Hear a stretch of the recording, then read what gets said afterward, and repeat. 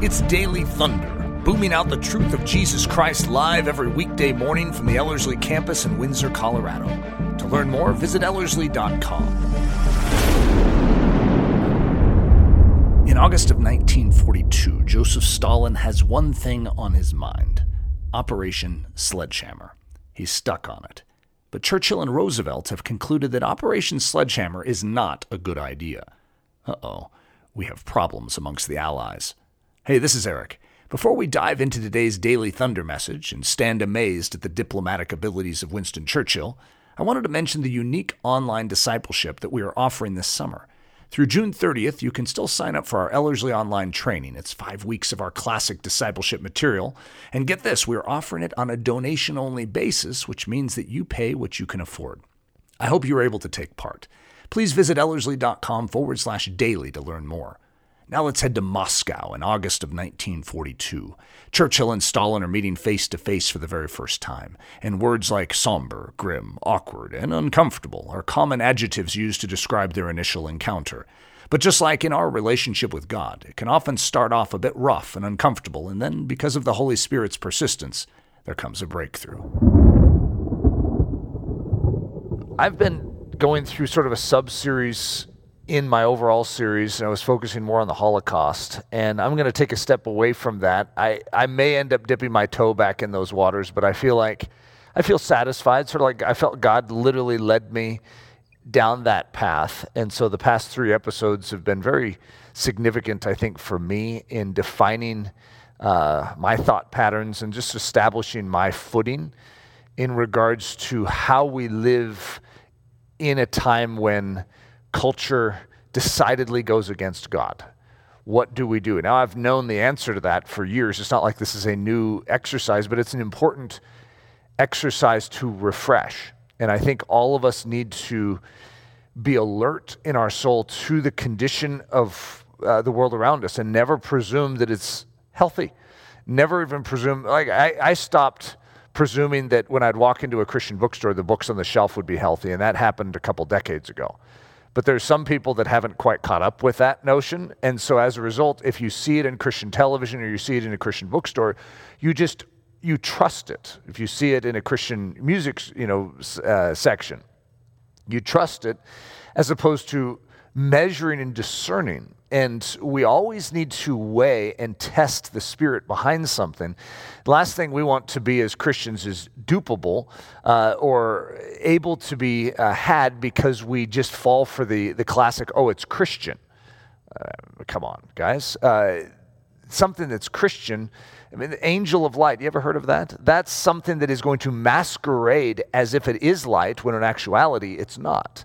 A wolf in sheep's clothing, that's something that's going to masquerade as a sheep but is actually a wolf. And so this is a pattern that has been common. This is one of the tactics of the devil. So as a result, we need to be watchful.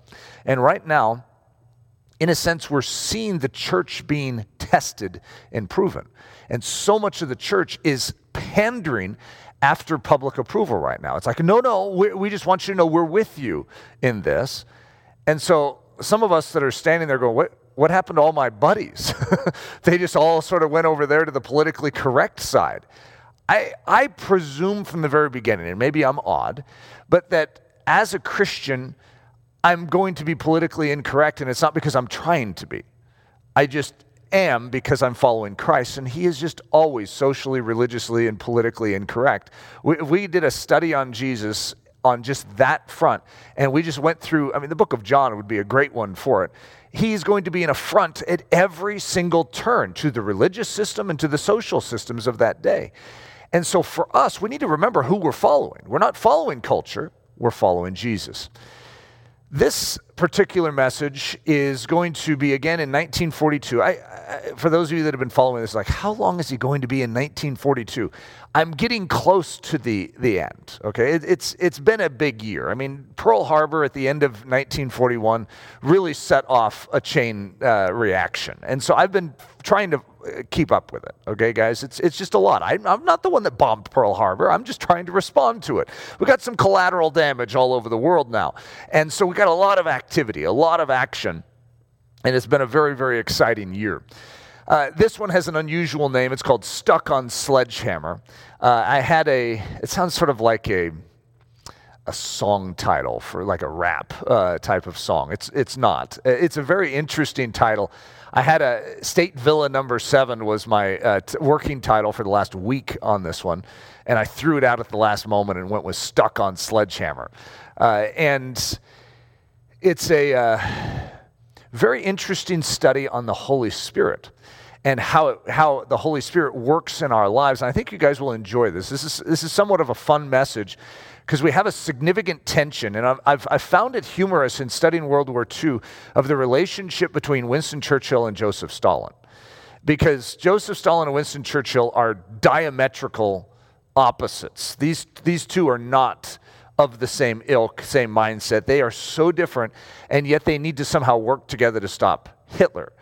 And Stalin, just before Operation Barbarossa is going to launch in 1941, which is the German attack on Soviet Russia, is going to be against Great Britain and desiring Great Britain to be destroyed. So then suddenly Germany is going to turn on Soviet Russia and attack Soviet Russia, and now Stalin is in an awkward position where he needs to somehow ally now with the very person he wanted dead. Can't you just feel the tensions?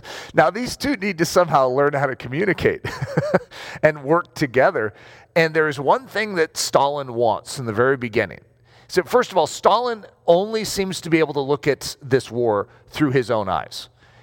Soviet Russia, you need to give us all your resources. Great Britain, America, send all your resources here. We need help. And so almost like he's implying that it's Great Britain and America's fault that Germany is attacking Russia. Because Stalin knows that the pressure on Great Britain is immediately lessened the moment Germany turns on Soviet Russia. So Stalin can only see it through that lens, which has led to already in World War II some very unique tensions. And Churchill has been relinquishing a good deal of his military strength to support Russia. America has been relinquishing a good deal of its military strength to support Soviet Russia. So it's the USSR, but I'll call it Russia because that's what it historically has always been, and that's what I know it as. And so I'll add Soviet to it, just in case you're wondering. It is the USSR, which is I really don't like that name, never have, but that is the correct way of saying it. And so we are in a very unique point in the middle to end of 1942 where they need to define what we could call the 42 offensive. I did a whole message on the 42 offensive.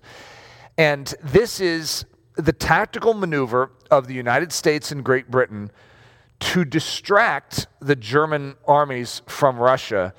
And so they have something called Operation Sledgehammer. Okay, that's obviously where Stuck on Sledgehammer is going to come from. And this is what Stalin has been proposing since middle of 1941. Okay, so Stalin has been waiting over a year for Great Britain to finally get its act together and do Operation Sledgehammer. And so Winston Churchill has forewarned multiple times to Stalin that this doesn't work the way that you think it works. And Stalin's like, just attack them on the French coast. Just go across the English Channel and attack them. Because we're dying over here. We have all these Germans coming against us. If they feel that there's a real attack there, they'll have to divert their attentions away. And it makes sense, right? But Churchill's going to say, Stalin, I know you don't understand how the English Channel works, but an attack across water is very different than an attack across land. And you can't just show up. You'll be defeated before you can even get off the boat. And so as a result, this isn't as easy as you're saying it is. And Stalin's like, come on, if I was there, I would have dealt with this a long time ago. So you can just sort of feel those tensions. Winston Churchill is an expert. He used to be over the entire Navy. He knows everything about amphibious warfare. And Stalin knows nothing about it. So Winston Churchill, you're going to see his behavior is very noble through this. It's humorous, very noble compared to Stalin. Stalin is like a great picture of the flesh. He really is. I mean, so self-centered, so egotistical, never is wrong. He's always right. And Winston Churchill sort of has to eat it, constantly. He has to put up with this. So it's a fun relationship to study. So the decision on the 42 offensive, The United States is going to send out its main generals. They're going to meet in London, which is what my message, the 42 offensive, was about. And they're going to actually land on something. And this is a huge decision in the flow of history, a huge decision, even though most of us have never heard of it, is they are not going to do Sledgehammer. I know. See, when you don't do something, it doesn't stand out in history. It's when you do something. But they are not going to attack across the English Channel, the coastline of northern France. And if you know your World War II history, you know that day is coming. It's called Normandy, the beaches of Normandy, D-Day. And that's actually going to be that long-awaited attack on northern France. But Stalin has wanted it in 1941. And now it's like almost closing in on the end of 1942, and they still don't have their act together. This is a very, very difficult operation to attack across the English Channel, which is why D-Day, as we build up to this, is going to become more and more significant to all of us when you understand the history of it, and you understand that Sledgehammer was its original name. This is how it's going to work. Okay, how could we do this? And so the Americans and the British are going to decide, we're just going to lose. There's no way we can pull this off. And so, yeah, it'll be a momentary distraction for the Germans, but then we're going to fall to pieces and we'll look worse. We'll actually be in a worse position if we attack now. So they have a different proposal, and that's called Operation Torch, which is to attack northern Africa, which is actually a brilliant plan. I'm just going to let you know, cat out of the bag, spoiler alert. It's a great plan. There's a problem. Let me walk through that. So it's not to hit the shores of France, but North Africa, and to seize control of the Mediterranean. So I have a picture. It doesn't really translate very well onto that screen because we're having trouble with the bulb, so you may need to look at the other. But up in the top right, this is a picture of Europe, North Africa during World War II in 1942. I borrowed someone else's picture because for me to build this picture was quite an extensive process. So I just did sort of like image World War II, 1942 Europe, and I got this. This works out great. So we're going to have to go with this one. The red, you'll see the Soviet Union up to the top right, and you'll see the blue is going to be Allied. Okay, the rest of it, you're going to see a lot of gray, and you're seeing a lot of water in there too. It doesn't really translate as water, but that bluish color, if you can call it greenish blue color, is water. And anything that's white or whitish is going to be neutral. Okay, so most of the different shades of gray are controlled by the Germans, and it's probably to the degree of occupation and to the degree that they're involved.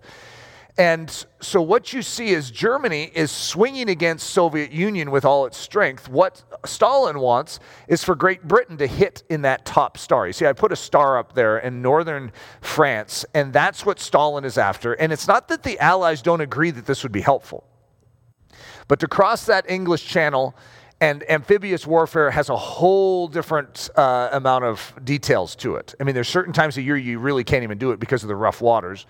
And there's certain factors that play into this. There's a reason, I mean, even Hitler planned to come across and attack Great Britain. It was right around the Battle of Britain in 1940, and he never did. The complexities of this maneuver, and this was in his strength when Great Britain was at its weakest point. He still could not figure out how to pull it off without just being devastated and losing all the momentum in the war. So he's actually going to pull back. And so you see the Allies now dealing with the same thing. How do we pull this off?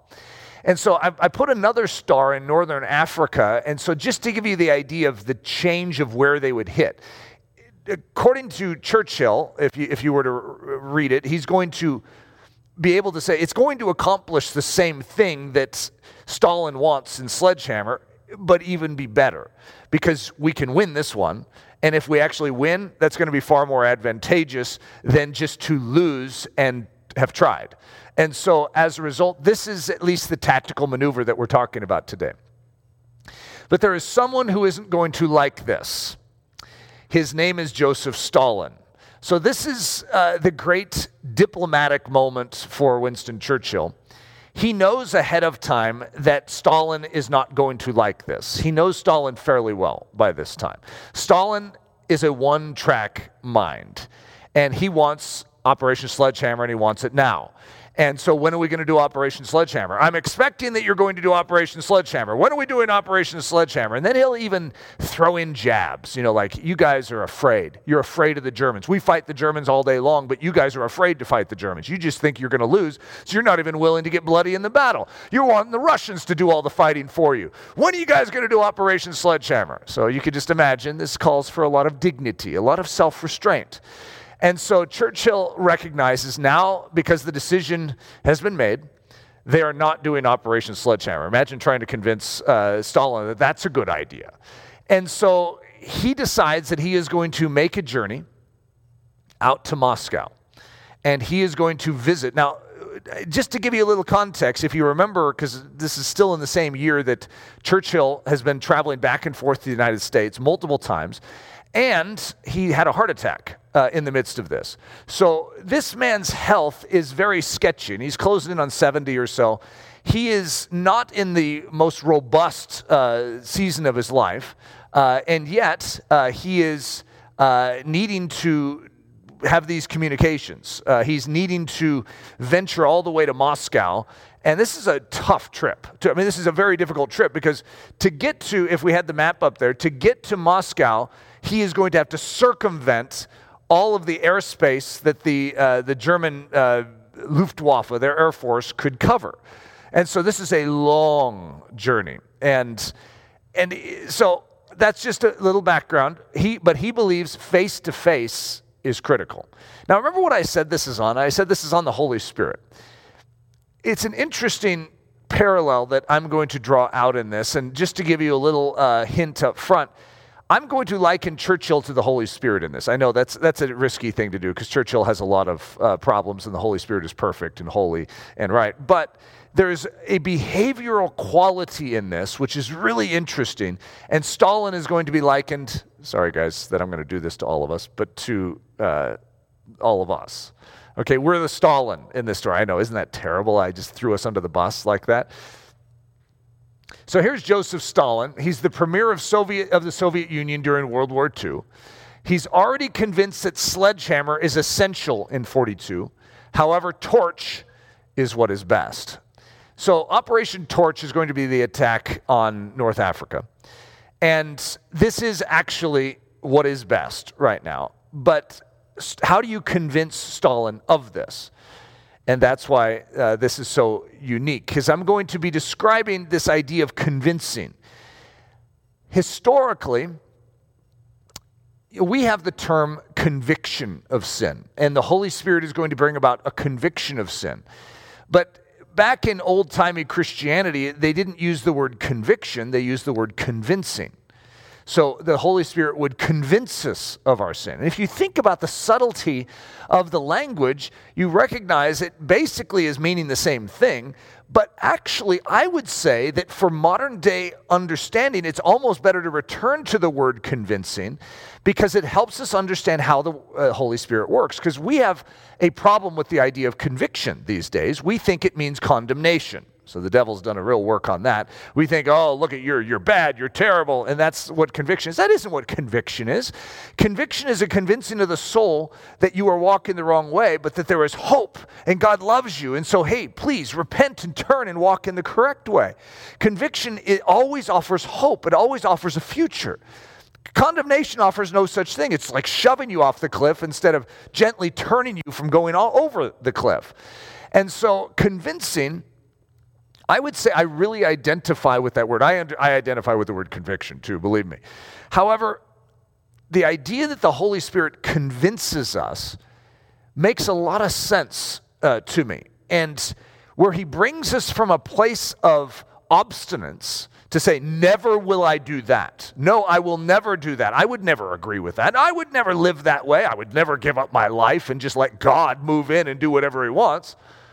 To the point where in the very near future, for making such adamant claims, you say, Lord, thank you for bringing me to this point. I want to live my life for you. Here's my body. Use it however you want. How did we get from here to there? And I don't want you to think for a moment it was you that brought you from here to there, that suddenly you just became brilliant. You were convinced by something. The Holy Spirit was working on you to awaken you to the truth, or in this case, to show you that sledgehammer will lead to your death and that torch is actually a better way. And so here you're going to see Stalin do a flip in this. Now, he's a very difficult character to get to do a flip because he is obstinate and he is proud and arrogant. And so how do you get someone who's proud and arrogant to come to a point where they see the benefits and the wisdom and the brilliance of a different way that goes directly against what they have adamantly stood for all these years? So the convincing of the soul. When you are already convinced that self-love and self-preservation are the right strategy for life, the idea of dying to self, picking up your cross and following this crazy radical, known as Jesus, isn't easy to swallow.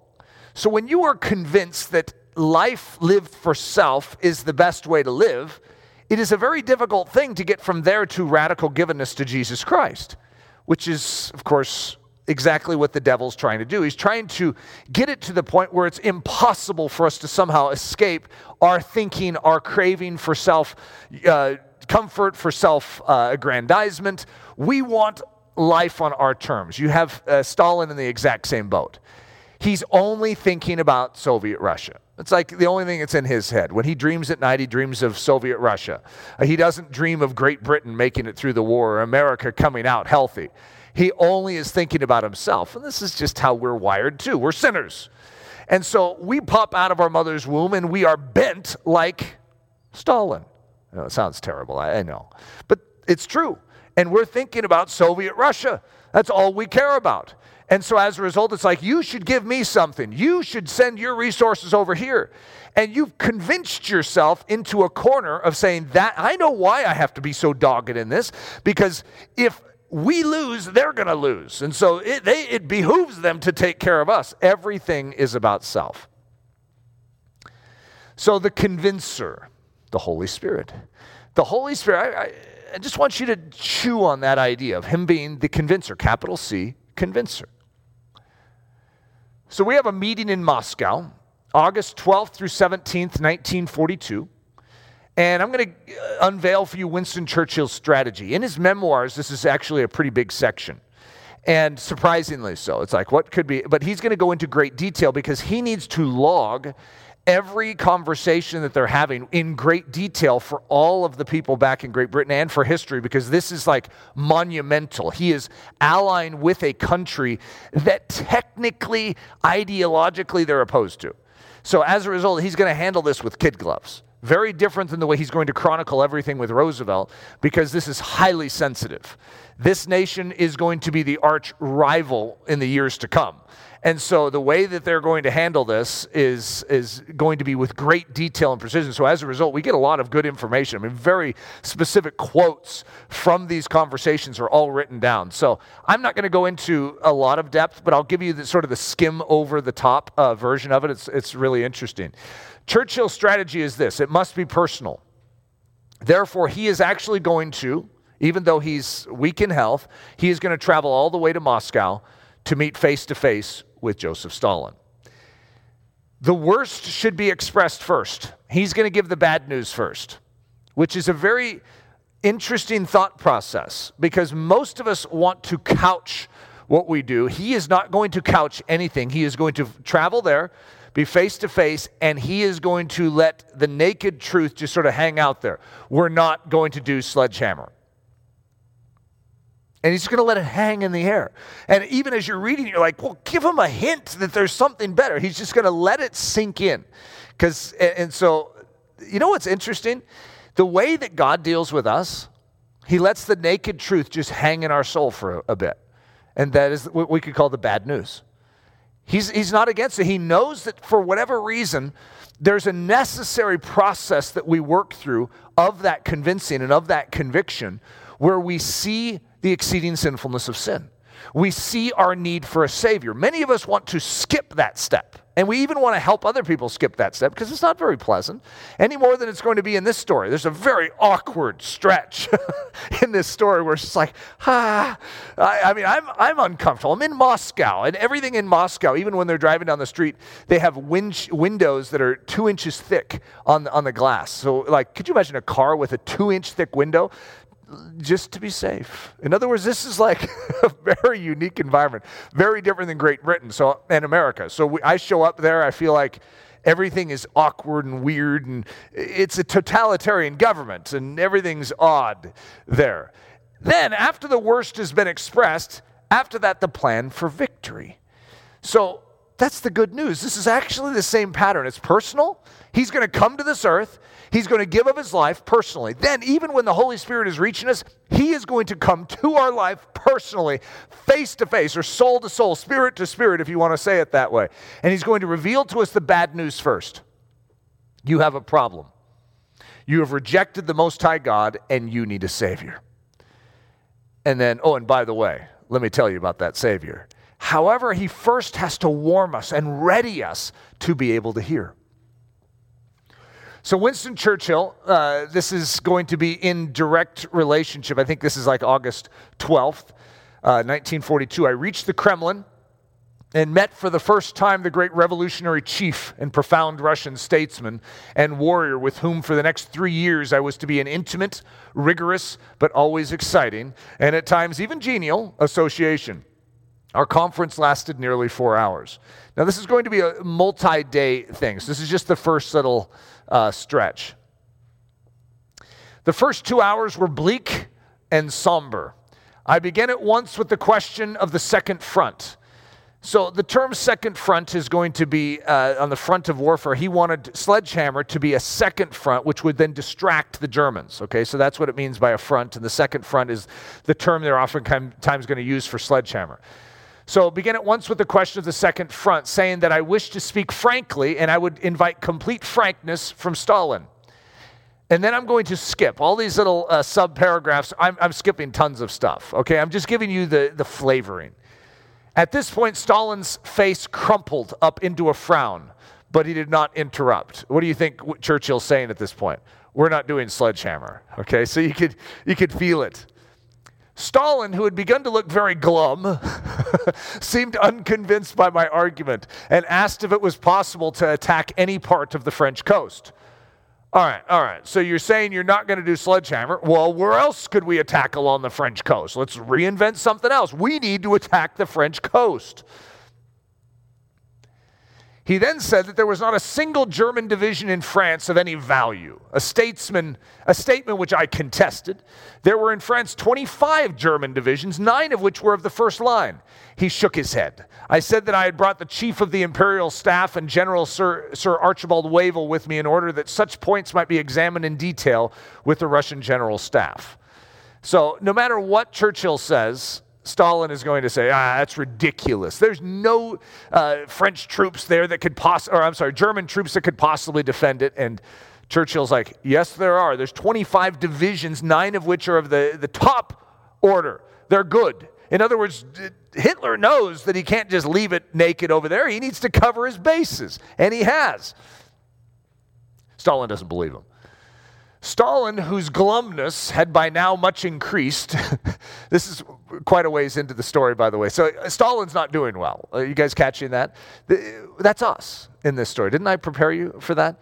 That's us. That there's this dark glumness that sort of comes first before you awaken to the light. Weird, strange process that we go through, but we have to come to the end of ourself. We have to come to grips with the fact that our way and what we're holding on to leads to death. Stalin, whose glumness had by now much increased, said that as he understood it, we were unable to create a second front with any large force and unwilling to even land 6 divisions. Stalin, who had become restless, said that his view about war was different. A man who was not prepared to take risks could not win a war. He's really upset at this point.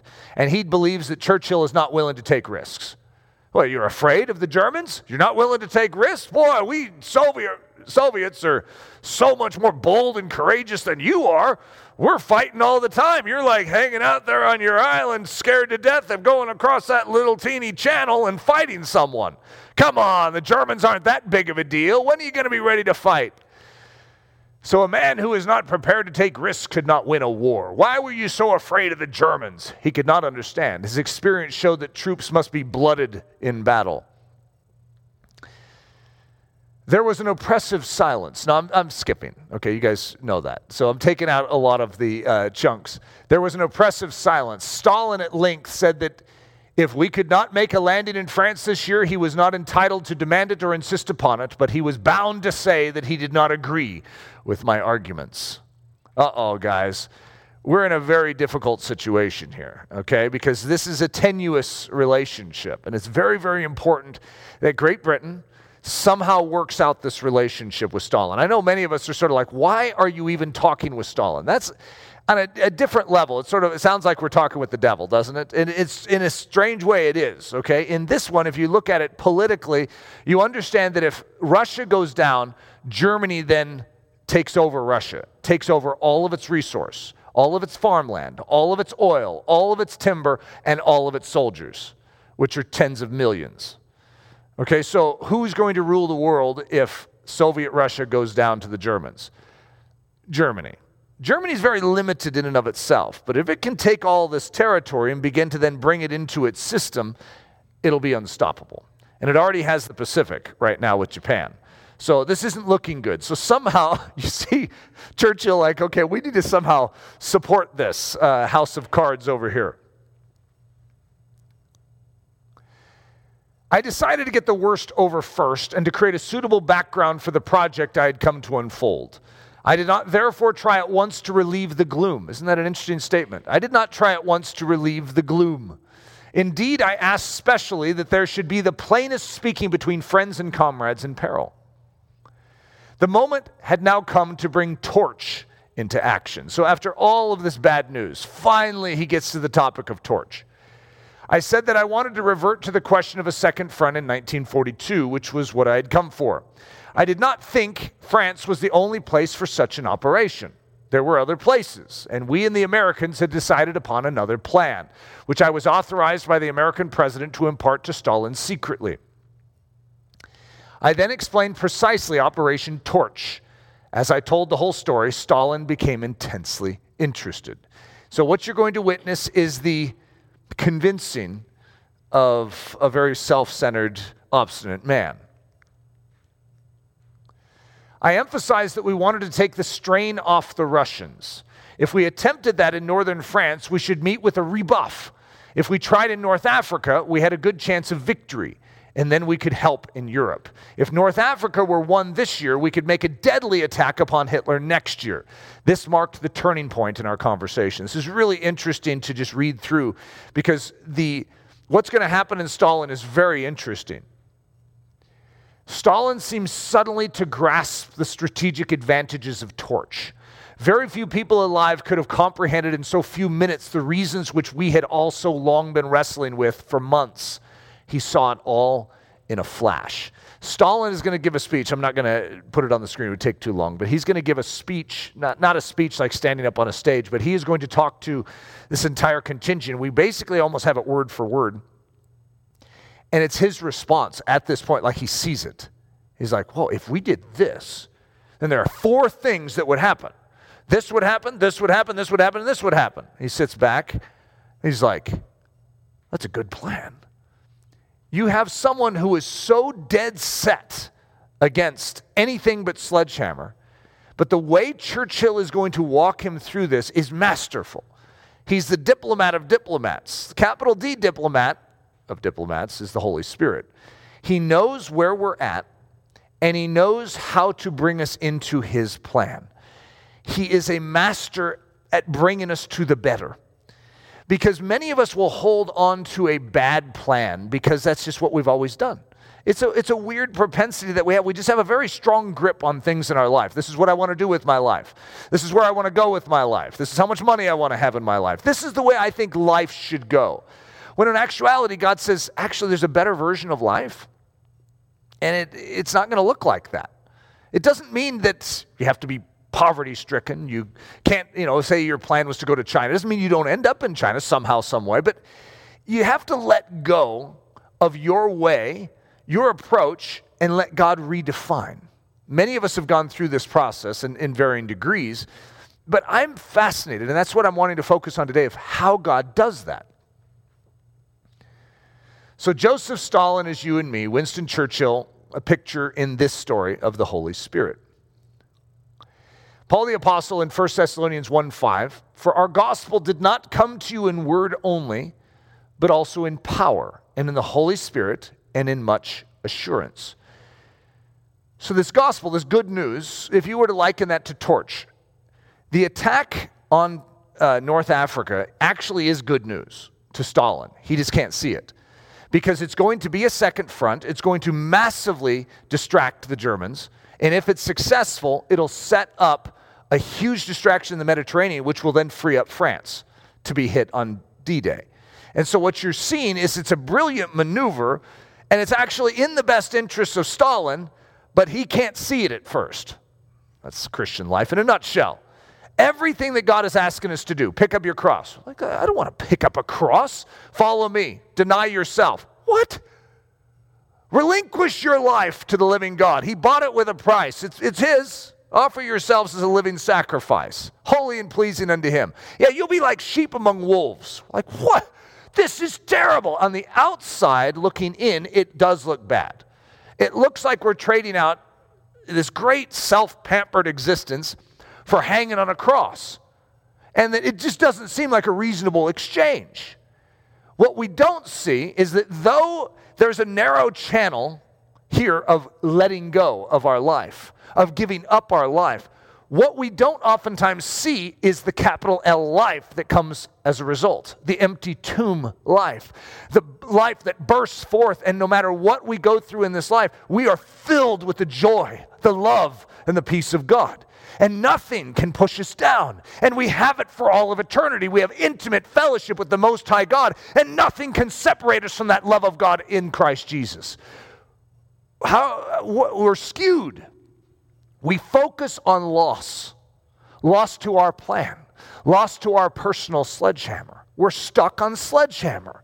And as a result, the Holy Spirit has to woo us, has to prepare us, has to convince us to see that capital L life is so much better than our lowercase l life that we actually are losing if we hold on to it. You see, if we hold on to our life in this present age, we lose it.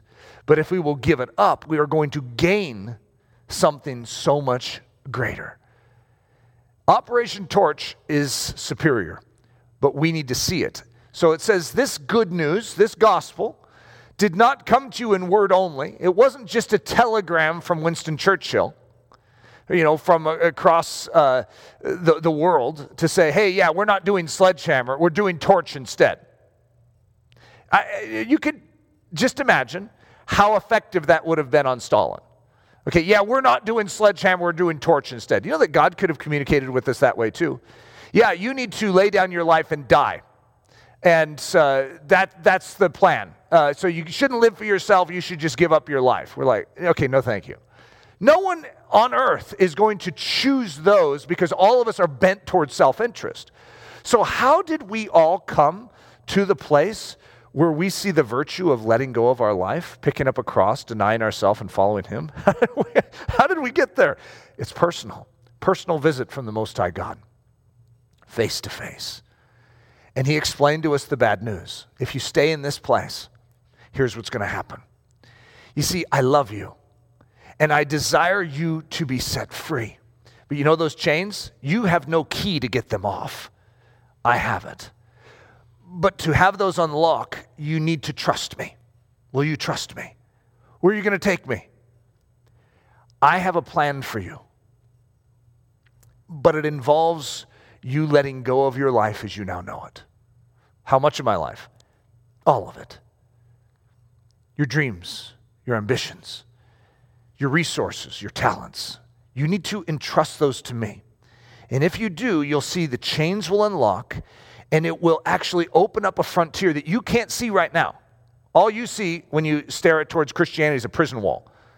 However, when you give your life to Christ, that prison wall will disappear and you'll see what's beyond it. And that is the endless frontiers of his grace, his glory, his beauty. There's like mountains, majesty behind it.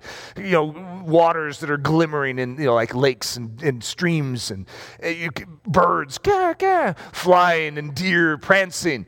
There is something so amazing out there, but in our limited Stalin view, all we see is a concrete wall in that direction. I don't want to go in that direction. Why would I purposely just lay down my life? I have a lot of living to do over here. Because God knows best, and we trust him. Why do we trust him? It's a strange question. We've been convinced. So it says, for our gospel did not come to you in word only, but also in power, and in the Holy Spirit, and in much assurance. So this word for in much assurance, which is the work of the Holy Spirit, if I had more time, I could teach you on it. There's a verb, and then there's a noun form of this. Plerothorio and plerothoria. Okay, this is the noun version. Plerothorio is actually the process of convincing someone. This is what the Holy Spirit does. So when you study the Holy Spirit, you'll see this word associated with him. He's a convincer. And but what his end game is to bring us to full assurance, to bring forth the most certain confidence, to bring us to a place of being absolutely convinced and completely persuaded. That's what he's done in me. You ask me certain things, and you'll notice I'm very strong in my faith. You talk about spiritual gifts. It's like, Eric, what's your spiritual gift? One thing I do know is I have faith. And it's like, it's a big deposit of it. Well, where did I get that from? The Holy Spirit. The Holy Spirit has entrusted me with something to the point where I am convinced. I know the Word of God is, in fact, God's Word. I believe it when it speaks. And as a result, that's changed my life. This thick-skulled premier. Now, remember who we are in this story? We're the thick-skulled premier. We're Stalin. I know, sorry about that, guys, that I threw us under the bus and made us Stalin in this story. He needs to humble himself and realize that the world doesn't revolve around him. If he would be willing to let go of Sledgehammer, there is a much greater plan of action. It's there. There's a much greater plan of action for all of us. So Solomon is going to say it in Proverbs 12:15, the way of a fool is right in his own eyes, but he who heeds counsel is wise. So all throughout Proverbs, you're going to see the twos, fool, wise. And the fool is going to consider his own perspective the only way. And he is right in his own eyes. He is wise in his own eyes. Stalin, classic picture of the fool, by the way. Sorry to throw us under the bus again because we're Stalin in this story. But this is how we all start. We start with this idea that we know what is best for our life even.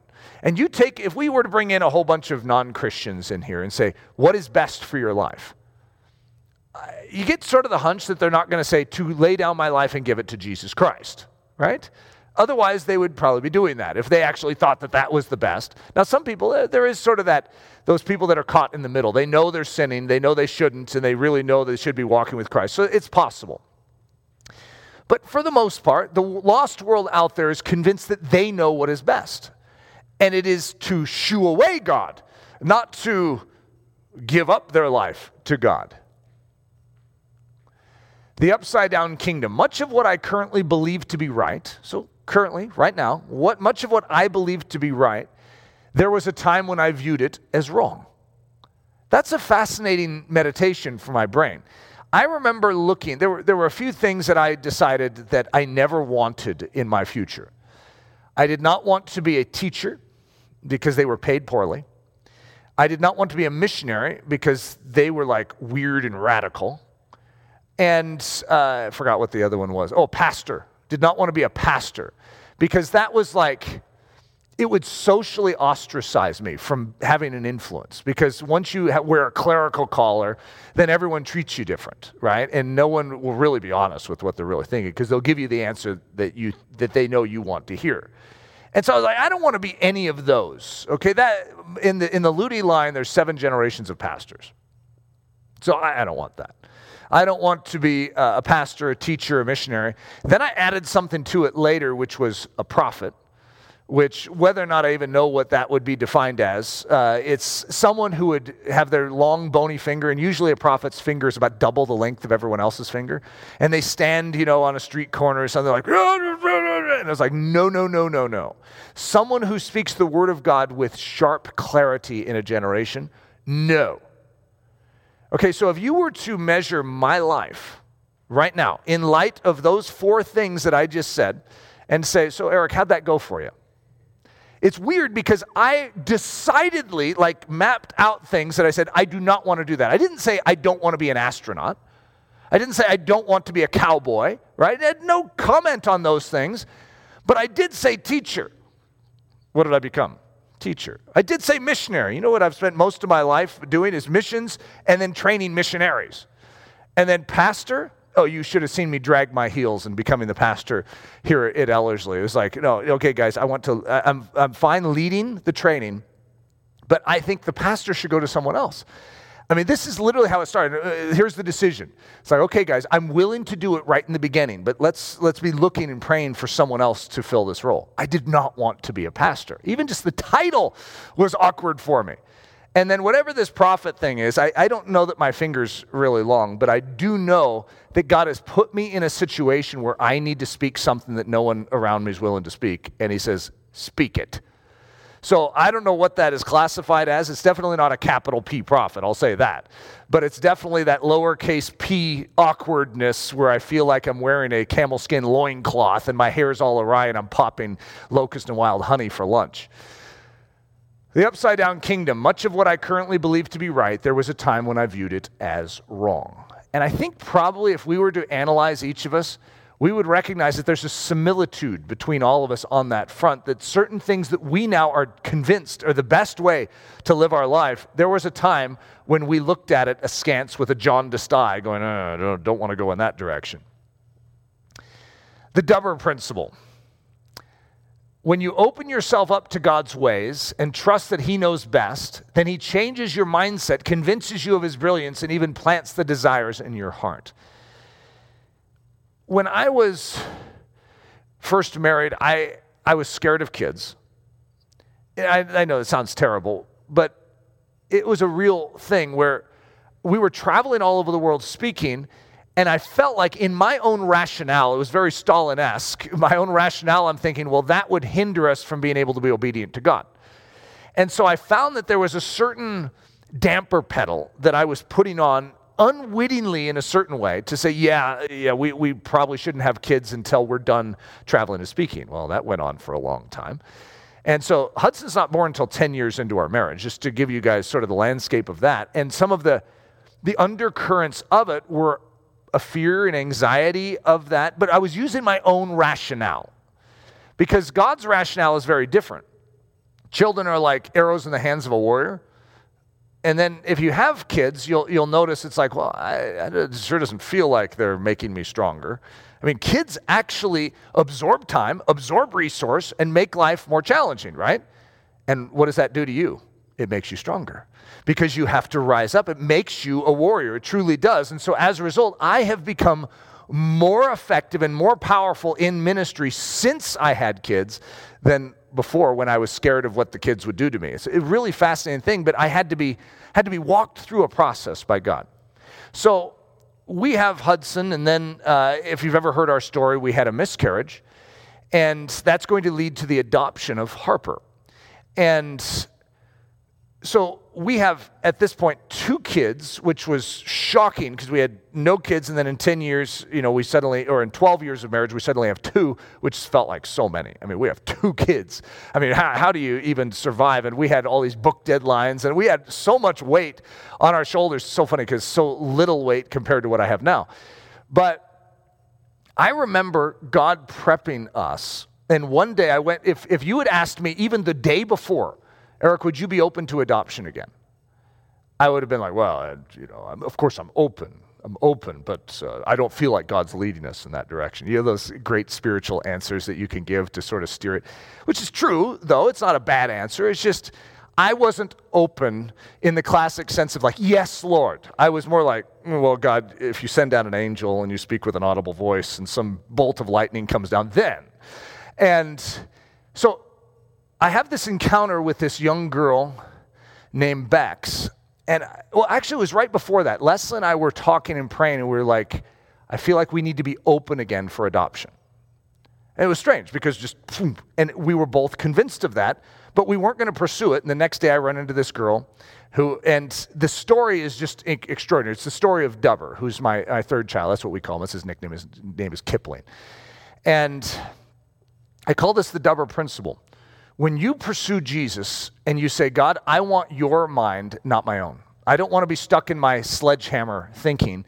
I want your thoughts and your mind, whatever that is. I'm willing to be vulnerable to that.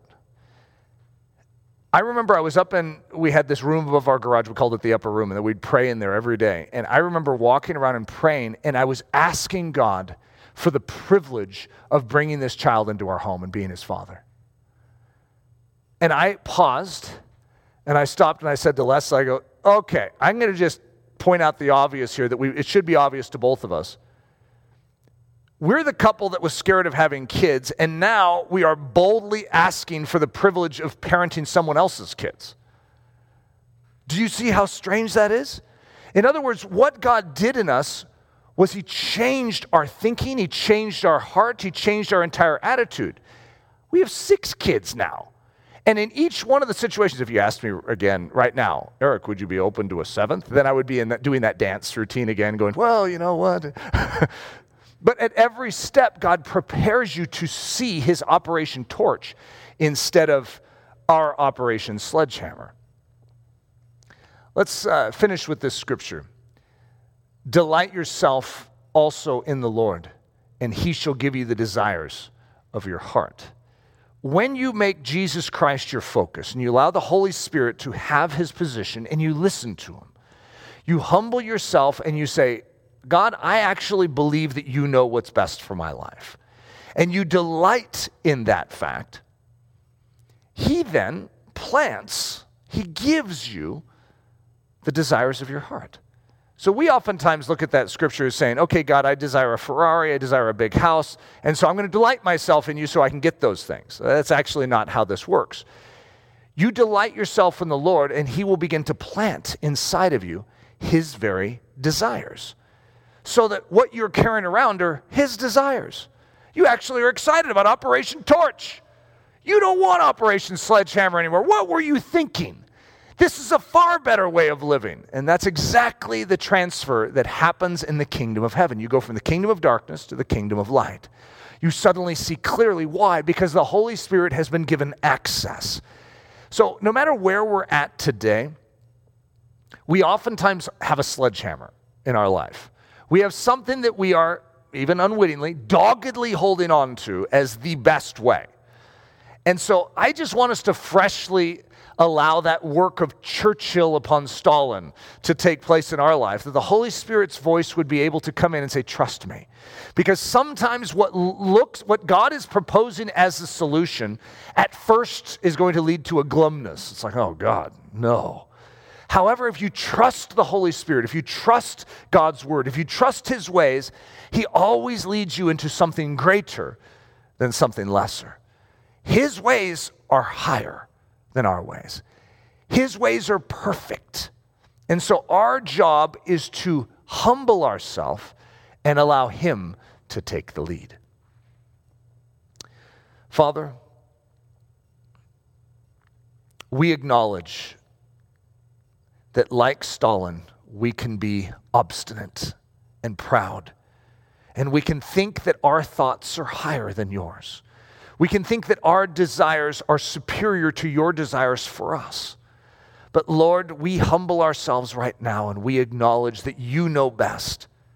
And what you desire for our lives is what we desire to have in our lives. Lord, bring about that convincing work. Speak to us in the way you know we need to be spoken to, and bring us to that place of understanding and of passion and of vision and of strength and energy to follow your way. It's in the precious name we pray. Amen. Daily Thunder is a listener-supported production of Ellerslie Discipleship Training. At Ellerslie, we are laboring to rouse the Church of Jesus Christ out of its lethargy and build brave-hearted Christians for such a time as this. Daily Thunder is delivered live and streamed daily Monday through Friday at 8:15 a.m. And our weekend service is streamed at 9 a.m. on Sunday mornings. Join us at live.ellerslie.com. We invite you to visit us at the beautiful Ellerslie campus in Windsor, Colorado for a day, a week, or an entire season of gospel-centered spiritual training. Learn more at ellerslie.com. Thanks for listening.